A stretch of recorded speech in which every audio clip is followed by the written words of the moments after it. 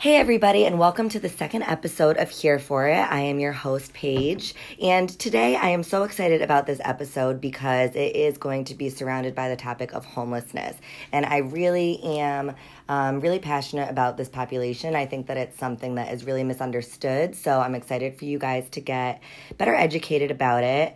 And today I have two very special guests. I have Jackie Phillips and Jessica Tubach, who are both trauma and recovery counselors at a homeless shelter in downtown Tampa, Metropolitan Ministries. Thank you guys so much. Hi, thank you. Yes. Yeah, of course. I'm so excited for you guys to be here. So, Jackie, I'll kind of start with you. What is your role really at Metro, being a trauma and recovery counselor? Okay, so as a trauma and recovery counselor, some of the things that I do on a daily basis would be seeing and maintaining an individual client caseload. Currently, I see 10 clients who have recovery needs or who have experienced severe trauma. Another thing that I am responsible for is the trauma-informed group called Sanctuary, which we can get into a little bit later. Yeah. And then I'm also responsible for a grant that brings funding into the counseling department, and that grant is actually related to screening clients' trauma upon coming into the program, symptomology, both emotional and physical symptomology that comes from trauma. So things like sleeplessness, flashbacks, certain things like that are on the questionnaire. So we do those screenings when they move in, and then we provide them with interventions while they're here, whether that's different groups, individual counseling, even different women's empowerment things that we have, or men's groups that we have. And then at the end of the program, we give them the assessment again in hopes that we have a lower score. So far, this is the third year of the grant, but so far our numbers are rising, that through the interventions we provide, they are able to have a reduction in scores, and they do have a significant difference in trauma symptomology when with more services. So the more services we give them through counseling, the more of a reduction they have. We're seeing a direct correlation with that. So we're actually gaining quantitative data that counseling does reduce the symptoms of trauma. Wow. Yeah. And what an amazing thing to actually see that on paper, because a lot of times I'm sure that you're working with people and you don't really know what's going on. Okay, are they getting better? They're not telling you, but then to actually have a visual of that must be awesome. Yeah, so most of the data that we have in terms of the counseling field in general is qualitative. So it's a lot of stories or accounts, re-accounts. We don't have a lot of numbers, percentages saying, okay, we saw 100, which this is our numbers right now. We saw 150 clients, and of that 150 clients, 141 of them had a reduction in symptoms. Of that 141 people, 95% of them had a significant reduction in symptoms. So we can actually say that, and that 95% we're tracking, did they come to groups? Did they have an individual counselor? How many interventions were they given? And as I said before, the more interventions, the lower the number is when they're leaving. Wow, that is amazing. Mm-hmm. So trauma, I think that a lot of people think that trauma is, okay, I got in a car accident, or, like a body, I don't know, something physical, but what else could trauma be? So, as I said earlier, we are a trauma-informed care site. So what that means is we look at everything through that lens. So at the end of the day, trauma is anything that happened to you that you didn't have the skills to deal with.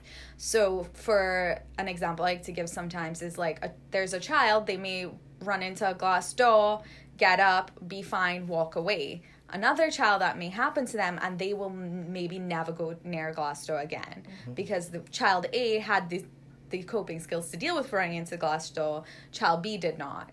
So that's basically what it is. So people, want to classify trauma as this big thing where it could just be something that you didn't have the skills to deal with. Trauma could happen in tiny moments. Mm-hmm. It sounds like a case-by-case thing. So you could maybe run into that glass door and you could be fine in front of a bunch of people. But that could be traumatic for me if I am not, as comfortable in front of a lot of people, making a fool of myself. If I think that that's it, you could think that it's fine. That's not making a fool of yourself. Exactly. Okay. And that's just the easiest way to kind of like break it down. That's how we explain it to our clients too, because a lot of times, you're living in a homeless shelter, they're thinking, well, this thing happened to me, but like this worst thing happened to my sister, and we hear that a lot, like comparing things.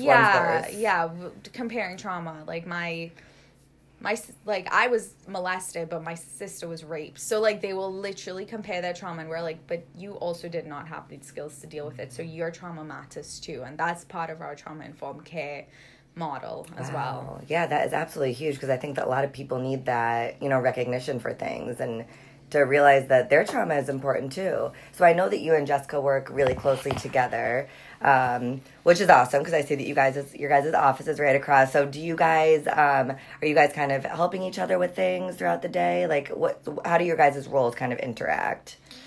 Yes, we are constantly working together and helping each other.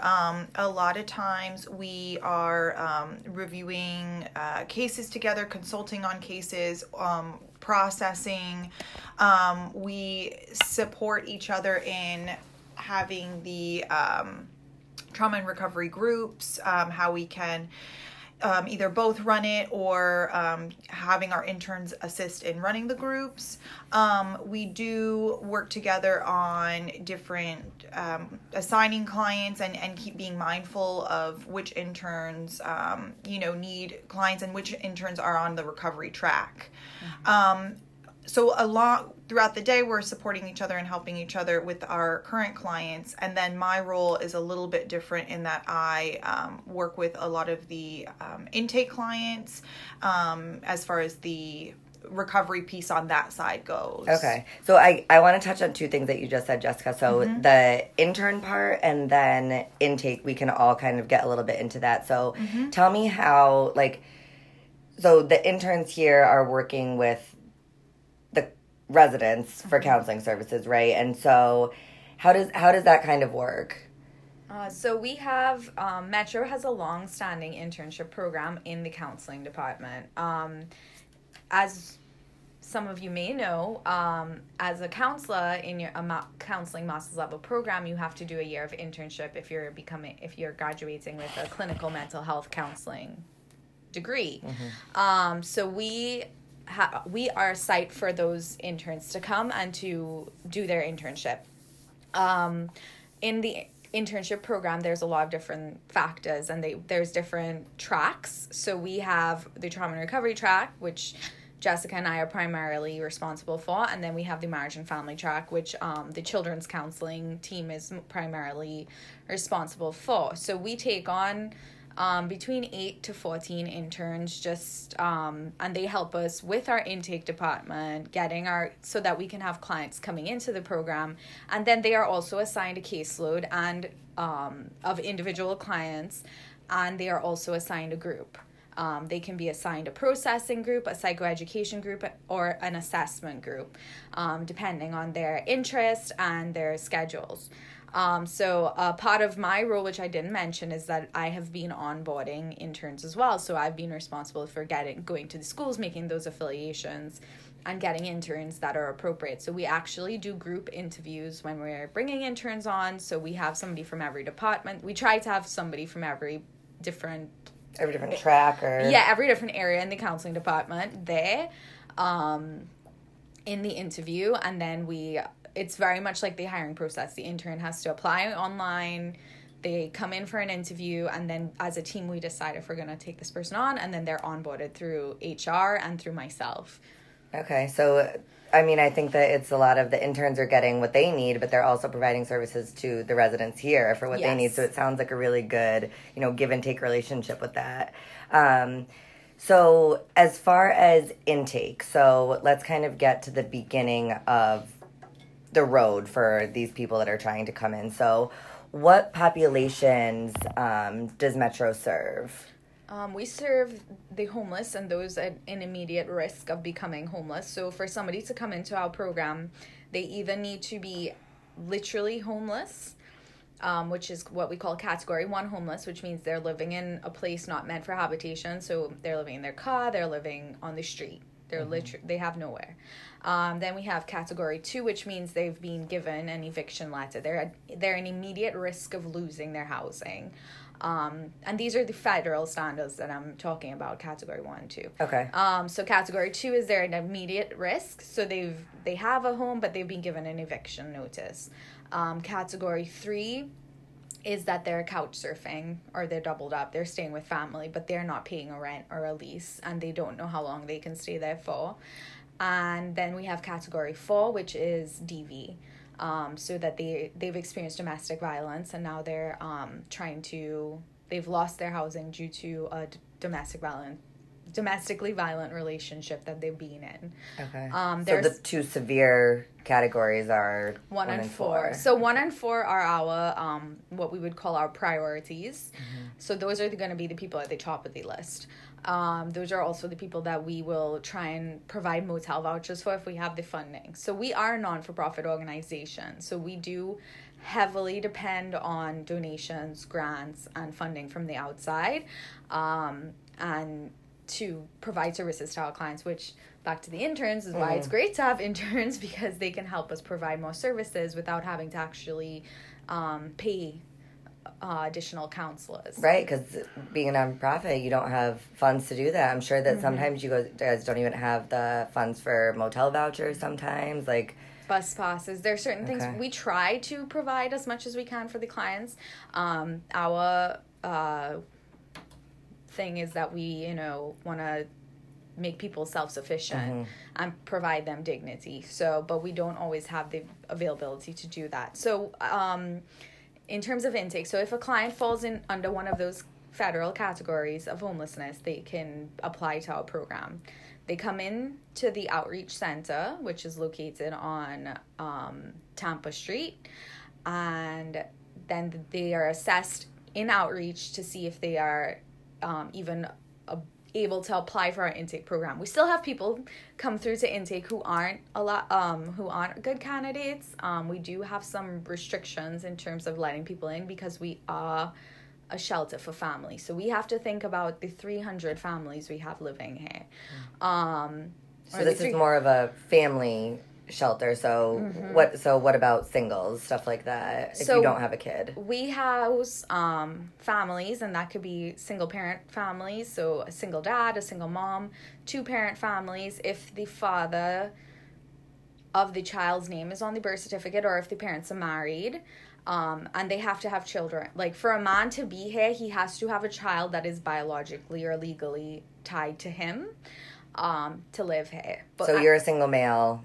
No, we don't. Okay. We don't house single males, and that's just because there are more resources for single males in the area. The Salvation Army down the street does allow single males, and we allow single women as well. So we have we have a limited number of rooms for single women.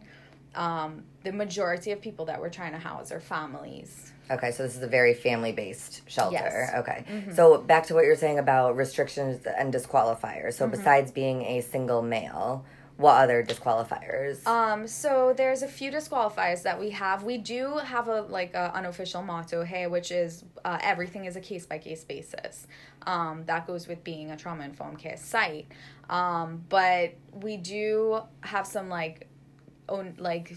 definite disqualifiers. So if somebody has a diagnosis that has psychosis, if they have a major mental health diagnosis and it's untreated, so if somebody's bipolar and they're not being treated for it, they would have to provide some kind of evidence from a doctor or a psychiatrist or a psychologist or a counselor saying that they were receiving treatment. They don't have to be medicated, but they do have to be receiving some kind of services to support and help them in their mental health journey. The person has to be able to work or have an income that is going to sustain them. So that might look like, so we do have a few women here who are past retirement age, 70 years old. So we look at their income, and we would see that if their income can sustain them, because obviously at that point they're not able to work, but we still do want to be able to provide them services. So if they're getting Social Security or whatever that looks like. Also, nobody who has been convicted of a violent crime. And what about some recovery ones, Jessica? So as far as the other things that we look for in intake is their substance abuse history, and not just with themselves, but if they have any substance use history in their family, with significant others, how substances has affected them as a whole. So part of the intake process is we're just trying to understand more if they have experience with using, and it can be anywhere from just marijuana to any other substances. We ask about alcohol specifically as well. And we ask how substances have impacted their life. So recovery is a big piece of intake, and I will get to the recovery piece because we also do recovery assessments prior to clients coming into the program, which is case by case, but we also are looking for legal substances, essentially, what kind of prescription medications the clients are on. So a lot of times that will fall under the mental health side of things, but also the medical side of things. So if a client reports that they are on any type of medications, even just prenatal vitamins, we ask for some kind of list of prescriptions. And usually that's provided through the client through like their pharmacy. Sometimes we can have just the prescription itself that they provide to us, documenting the prescription bottle. So when I am sent the list of prescriptions, I, from a recovery standpoint, review all of them. We also have our health and wellness department, where the medical treatment plans, medications are also reviewed by that side of things. So with the LOP, I'll review the medications and kind of just looking for specific ones. I usually approve the ones for mental health related things, medical things, just knowing that the client should maintain and continue taking their medications as prescribed. But what I'm really looking for are any prescriptions to narcotics or other medications that have potential for abuse. And we will still work with those clients. It's just that we want to be aware of these prescriptions, have everything on file.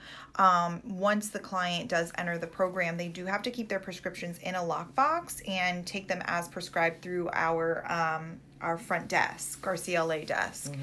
So for me, it's just helpful to have these medications on my radar. Sometimes clients have had multiple prescriptions to things that can seem pretty severe, things like that have potential for abuse, would be like benzodiazepines, opiates, stimulants, which can include Adderall, Ritalin. For the benzodiazepines, a lot of times that's Xanax or Ativan or Valium.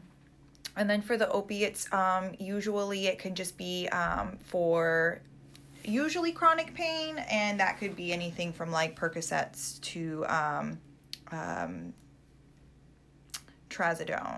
tramadol. Sorry. Okay. So yeah, lots of prescriptions to review. So, and that's just what I'm looking for, and I keep that on our radar. And obviously, if we need to coordinate services and we need to touch base with the doctor if they're on a multitude of prescriptions, that's something that we can do. That's kind of a lot for you to keep track of and look through all of these prescriptions, especially if it's someone coming in and they have an extensive medical history. You're the one that's kind of going through the prescription, seeing if there's anything that they could possibly abuse while in the program. Or so this kind of ties into what Jackie was saying about disqualifiers. So say that someone comes in and they're Category 1 homeless and they are currently using. So what happens then? What happens in intake? How do you kind of work with them? But they want to get off, but they don't know how, because I feel like that could be kind of a barrier. So is there anywhere that you would refer them, or any other resources that you guys use? Absolutely. So really when a client comes into intake and they report active substance use, it really depends on the substance, because the most common one that we see is active THC use. And the thing about our program is we're a drug and alcohol free program. So in order to move into the program, you have to be able to test negative for all substances. We will sometimes test for alcohol depending on the reported alcohol use. If it seems to be high or frequent, then we will include an alcohol test. So we do need a client to be able to test negative for all substances. So with THC, it being the most common one, we start with the intake department with our counseling interns, really having that conversation with them. How do you feel about stopping your use? Is that something that you feel like you can do on your own? THC is not one that we look at not being able to stop on your own. There's more severe ones where we would refer to different locations, which I'll get to. But we can provide resources to stop use for like 12-step programs. They have so many different programs between AA, NA, Celebrate Recovery. But with THC, a lot of times Celebrate Recovery is a really good option. Giving the client empowering them to say, hey, there's all these, meetings that you can attend if you need support in no longer using THC. So we try to provide resources in that sense. As far as other substances goes, we're looking at how severe it is as far as how long they've been using other substances. Is it every day? Is it just socially? So we're looking at the whole picture. If they're frequently using, that would be more active substance use. And then because we're not a inpatient or outpatient treatment facility when it comes to substance use, we do refer those clients out. So we work with ACTS and we work with DACO. Both of those agencies provide outpatient treatment, intensive outpatient treatment, inpatient programs, substance abuse evaluations, and then I believe just DACO has methadone and Suboxone treatment, which is used for clients who are wanting to get off opiates. So if it's more severe use, we will refer out, and then the intention is to have the client get additional support in their recovery and to be able to have the environment that they need to get off of substances. And then we're asking for them to bring a treatment plan showing that they're compliant with treatment. And a lot of times those programs are going to do ongoing RUAs, random urine analysis, so we know that they're clean. Mm-hmm. And then some of the more severe ones, if they're chronically using benzos or alcohol, then we would want them to go into a detox program and go to DACO for that. Okay. Does DACO and ACTS have housing? DACO does have a housing program, which I believe you have to be diagnosed with some sort of substance use issue. Mm-hmm. So we do have clients that are referred there and then end up in their housing program. Okay, so it sounds like really, since this is a family shelter, you guys are really taking all the precautions to make sure that everybody here is safe, because you obviously wouldn't want someone that is currently using to be in this facility around other people, because even maybe I'm sure that you have recovering clients that are here, so that wouldn't really work out for them. If there's someone that's currently using, that could be a trigger for possibly them. Mm-hmm, absolutely. So we have a lot of clients that we work with that are in recovery, and so it is a trigger for them, use and it being around. So that's why we maintain a drug and alcohol free program. Mm-hmm. We have clients that continue to attend 12-step meetings. We have groups that we provide as far as we have a self-support group that is focused on clients that have been through trauma, but also the focus is recovery, and we're teaching them coping skills and helping them to identify triggers, because a lot of times clients are still in the recovery process trying to understand their own recovery and what triggers them. So to provide them a safe environment, especially because we house families, mm-hmm. That's what we're really, that's what our goal is and our intention. So sometimes with the more severe use, we want to just understand how we can best support the client, and sometimes a more intensive program is what they need. Mm-hmm. So I know that Jackie was talking about how she could really see progress with doing the grants and the paperwork like that. Do you have any stories like that with self-support? Like, do you have any clients where, in the beginning they're a little bit resistant, but then at the end they're coming up to you saying, wow, like I never knew this. Like, do you see like a change within clients through these groups? I really do. It's great because sometimes the clients come and they're resistant to change, and maybe they're new to their recovery, or maybe they feel like they don't need certain things. So sometimes you have to get the buy-in, and a lot of times I like that, the buy-in. Yeah, right, because a lot of people are probably, they don't want to change their ways, and here you are kind of telling them this is the kind of more safe way to do it. And then another part of it too is that culturally a lot of them don't feel like their use is an issue. So like that's a big thing that we come up to as well, just in terms of like the intake portion of it, is that we ask these questions in intake, about drugs and alcohol. It's part of, they come in to apply for our program, for the housing program here, and they have to do a kind of biopsychosocial of sorts, which is a type of assessment that we do. It's our own version of it that we created for the intake process, and in there we ask these questions about substances. When was the last time you had a drink? How often do you drink? Have you ever felt guilty about your drinking? And as well with substances, a lot of the times we kind of hear the same things.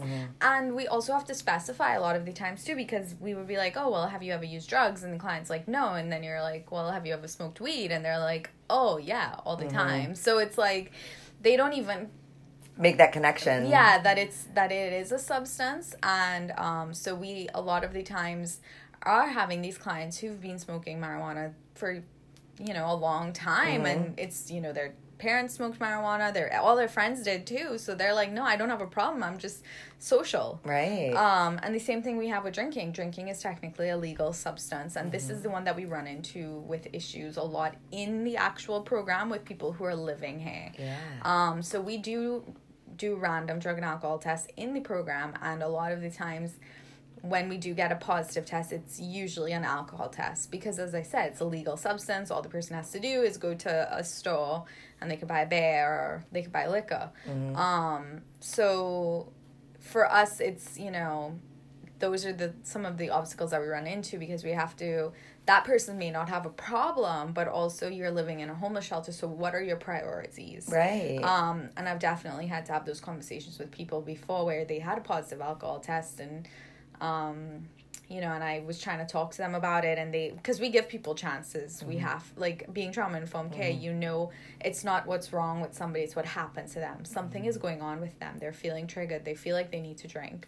And, sitting down with that person, and they just kept denying, and I let them know, I'm like, you're going to choose to lie, like have that beer over a house, or like you're choosing to be dishonest about a drink that I know you had over having a place to stay. And those are some of the hard decisions that I've had to make of transitioning somebody from the program, because we can't have people using. It sets a precedent. There's a lot, it is a community, and people talk. So they'll be like, oh, well, I know so-and-so has been drinking and they're still here. And then it's a domino effect. Okay. Yeah. So staying with the drug and alcohol test, what would call for a drug and alcohol test? So we do one when the person is sometimes we do preliminary drug tests if we're a little iffy about before they come into the program, we might do a preliminary if we think possibly they're not going to be able to pass. So that could kind of be something if Jessica was kind of getting a red flag about something that happened in intake, and she was saying, okay, that's okay. This person doesn't really have extensive drug use, but they did say that they had a glass of wine yesterday, but it could just be a casual drink. Maybe we'll throw a preliminary drug test, like something like that. Yeah. So as far as preliminary drug tests go, if we need to see if a client would be able to test negative. So sometimes we'll do a preliminary drug test for like THC, because that one will stay up in, depending on how frequent the use is, chronic use, THC could stay in the system up to 30 days and sometimes more. So if a client reports that they quit smoking and it's been about 30 days and they reported previous chronic use, sometimes we will do a preliminary drug test just to see if they can be cleared from recovery. If a client is denying use, but then certain things don't add up, or they don't appear to be forthcoming, sometimes we'll do a preliminary drug test as far as just seeing if they are able to pass. And then moving forward, they'll do another drug test upon move-in. Okay. So as far as the preliminary goes, sometimes a person will test positive, and that brings me back to the recovery assessments. Mm-hmm. So just to touch on those, recovery assessments go, they're case by case. And sometimes we will recommend a recovery assessment if a client reports no use or that they haven't been using and they test positive for something at move-in or for a preliminary, then we'll recommend a recovery assessment, which I'll get into. But the other times where that we recommend the recovery assessment is clients that report more of a history, more of a significant history. If it's usually just THC use, we won't recommend a recovery assessment.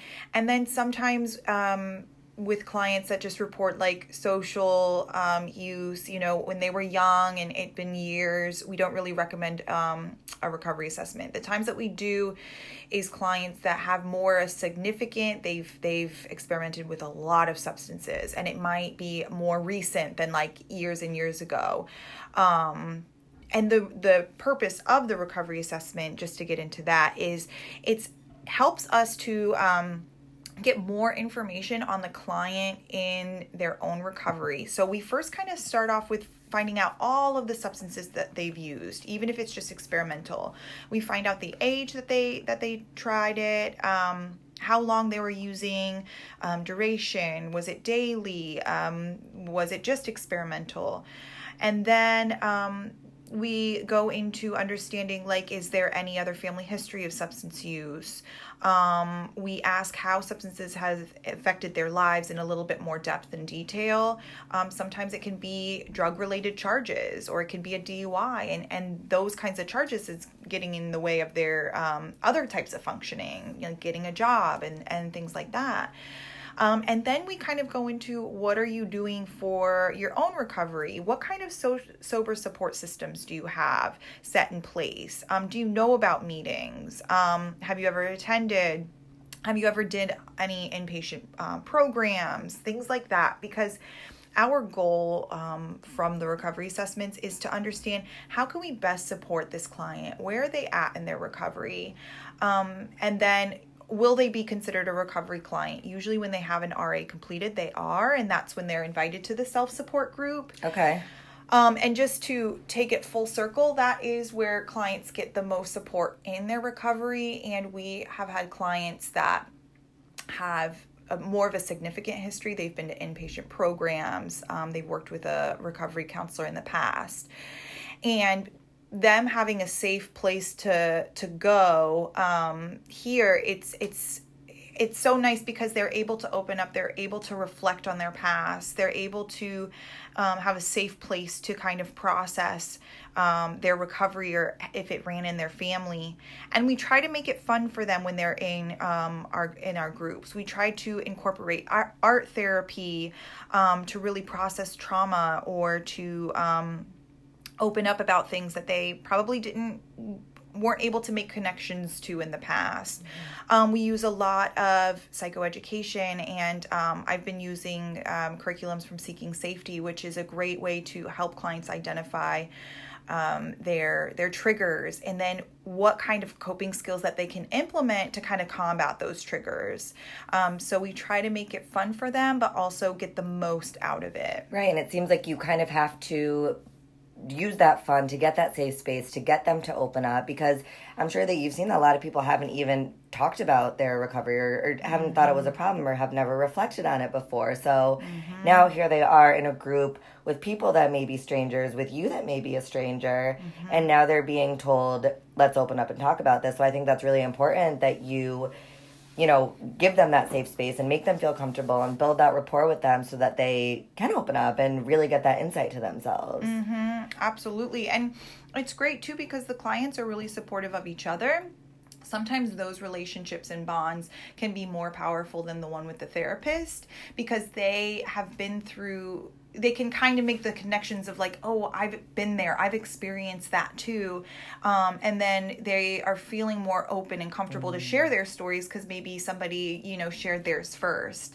So in a group dynamic, it's just a really powerful place to be able for the clients to make those connections with each other, and then the therapist is definitely wanting to build that rapport and those relationships, but sometimes they can just be the guide in connecting these clients together. So sometimes you find yourself just sitting back and watching the magic happen. So that sounds like some kind of success stories that you've had within that group. Absolutely.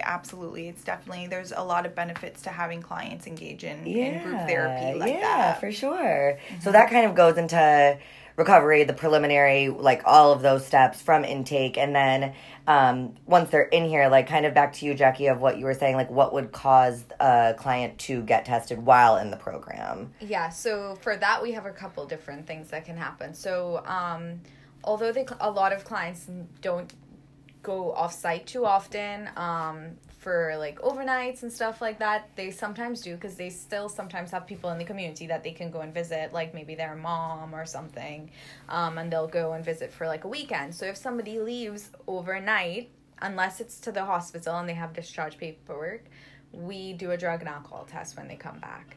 If somebody comes in after the curfew, whether they were allowed to or not, because we have two different things. We have overnights and curfew extensions. So people can get a curfew extension. But if they come back after their curfew, again, and it's not because of a medical reason. So what time is curfew? On the weekends, it's midnight for adults, and 10 p.m. for kids. And then during the week, it's 11 for the adults and 9 p.m. for the kids. Okay, so they come in 11:30 during the weekend. It's, we need to test you because you're late. No, not 11:30. They would have, because it's midnight. Oh, okay. So if they came in after midnight, they would get tested for drugs and alcohol. It's supposed to happen right then and there. Sometimes it doesn't. Okay. Because we have to depend on our staff that work the front desk, our residential staff, and you know, they sometimes are short-staffed or whatever happens. So a lot of times with that, they're supposed to get drug tested right there and then, but if for a staffing reason they don't, sometimes we'll be okay with that. But if the client walks away from the counter or, denies, that's an automatic positive drug test. Just because they're just refusing the test. Yeah. And in those cases, it's not an automatic transition from the program. It's usually now I have to go and intervene and talk to the client with their case manager present, sometimes with a supervisor present, just to, sometimes I do it one-on-one first. Like I just kind of meet with the client to let them know, like, hey, I understand that you had a positive test. I'm not here to blame you. I'm not trying to like catch you doing anything, but this is the fact and you're not supposed to be doing this. Just like kind of with empathy and a compassion.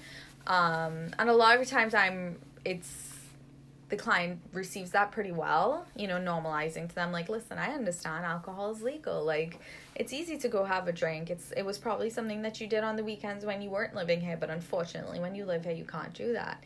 And a lot of times, client will be like, yeah, I'm sorry, and yeah, I did have a drink, and they'll kind of, like, open up.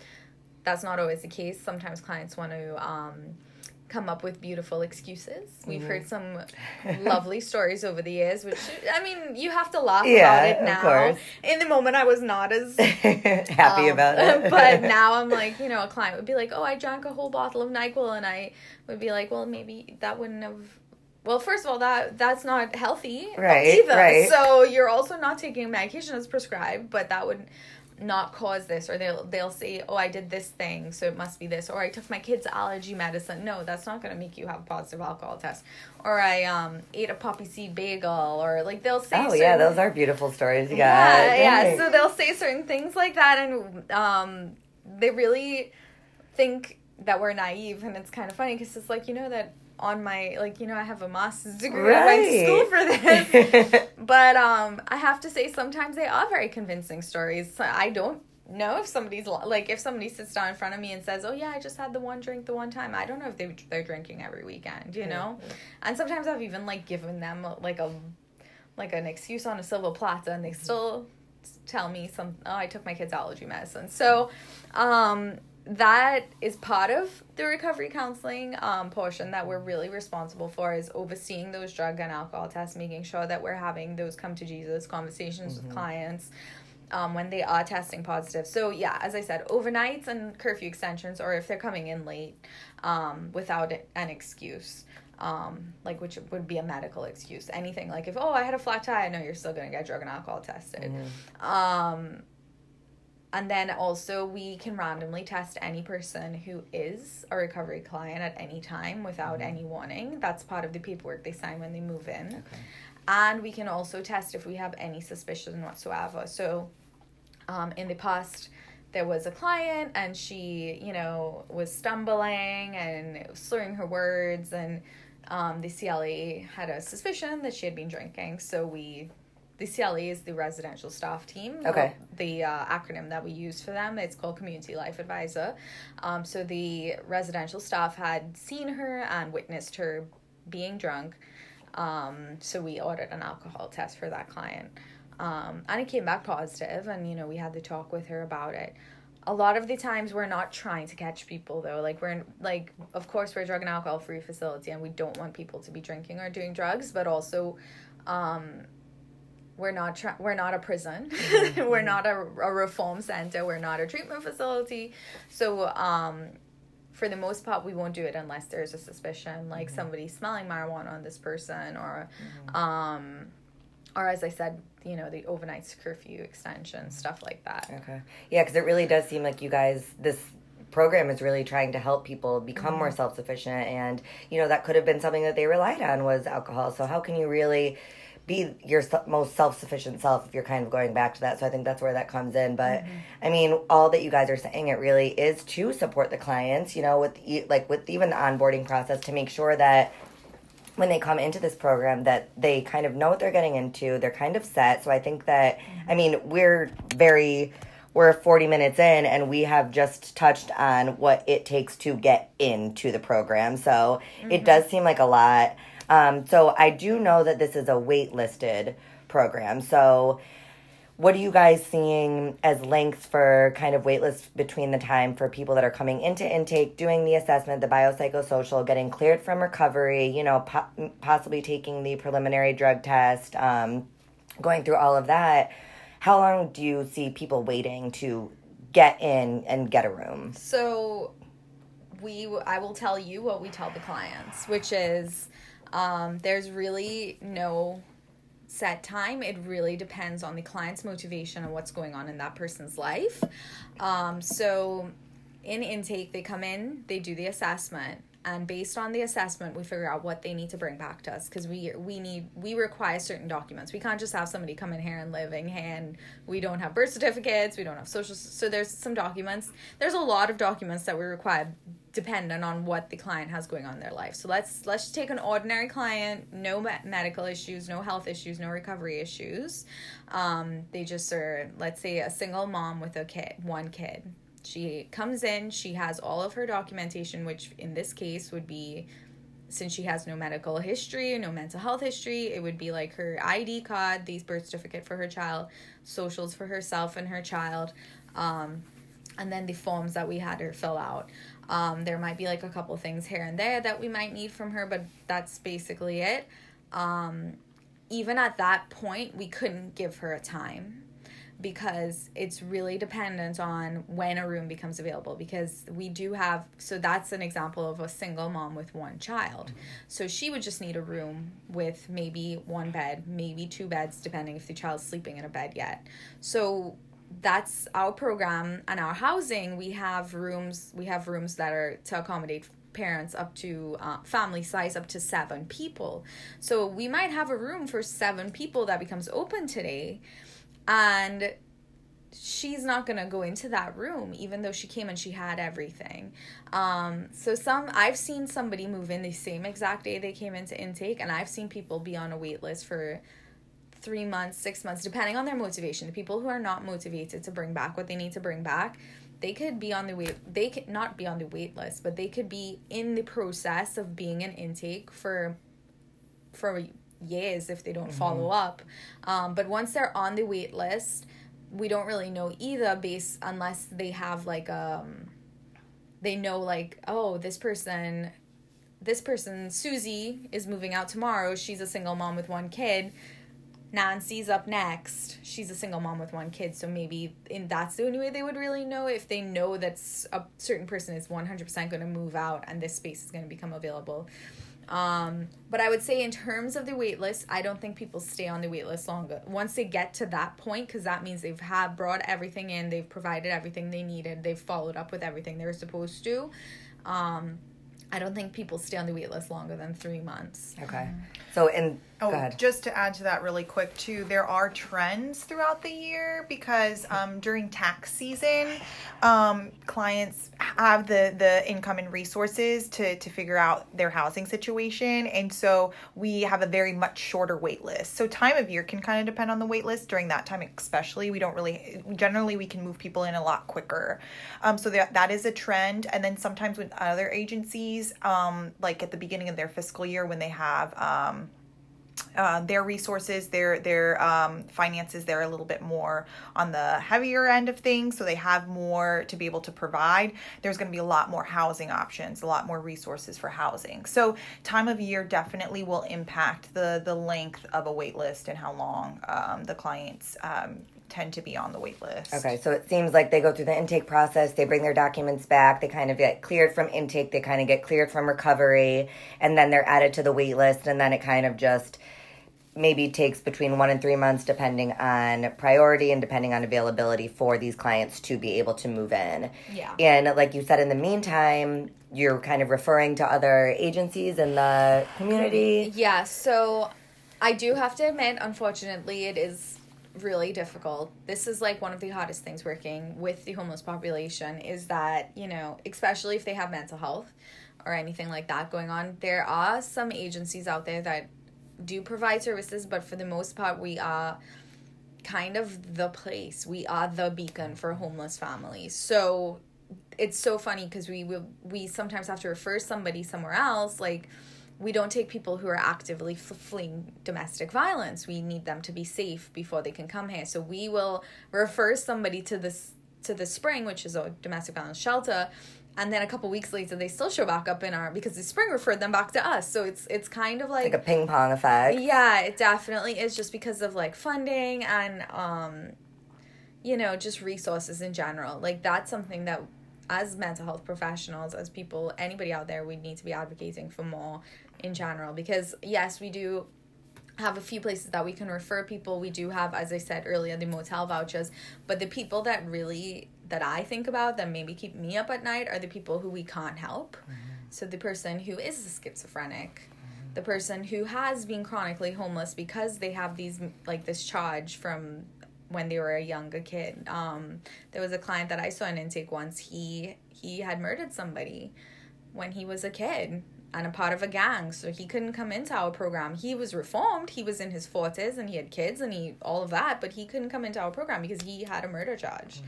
So it's like, there are certain things that we don't have great resources for. If the person's a veteran, that does open up a lot more for them. But in terms of outside resources, you know, the ones that we named already, we have DACO. There's, what's that one in Brandon? There's one in Brandon. Is it St. Vincent de Paul? Is that one? Oh, well, St. Vincent de Paul is is a charity. There's Catholic charities. So our outreach, but as I said, for the most part, we are it. And there's Salvation Army of Lakeland. They're the only Salvation Army in the area that takes families, because there's Salvation Army down the street. There's also something called, what's the one up the road?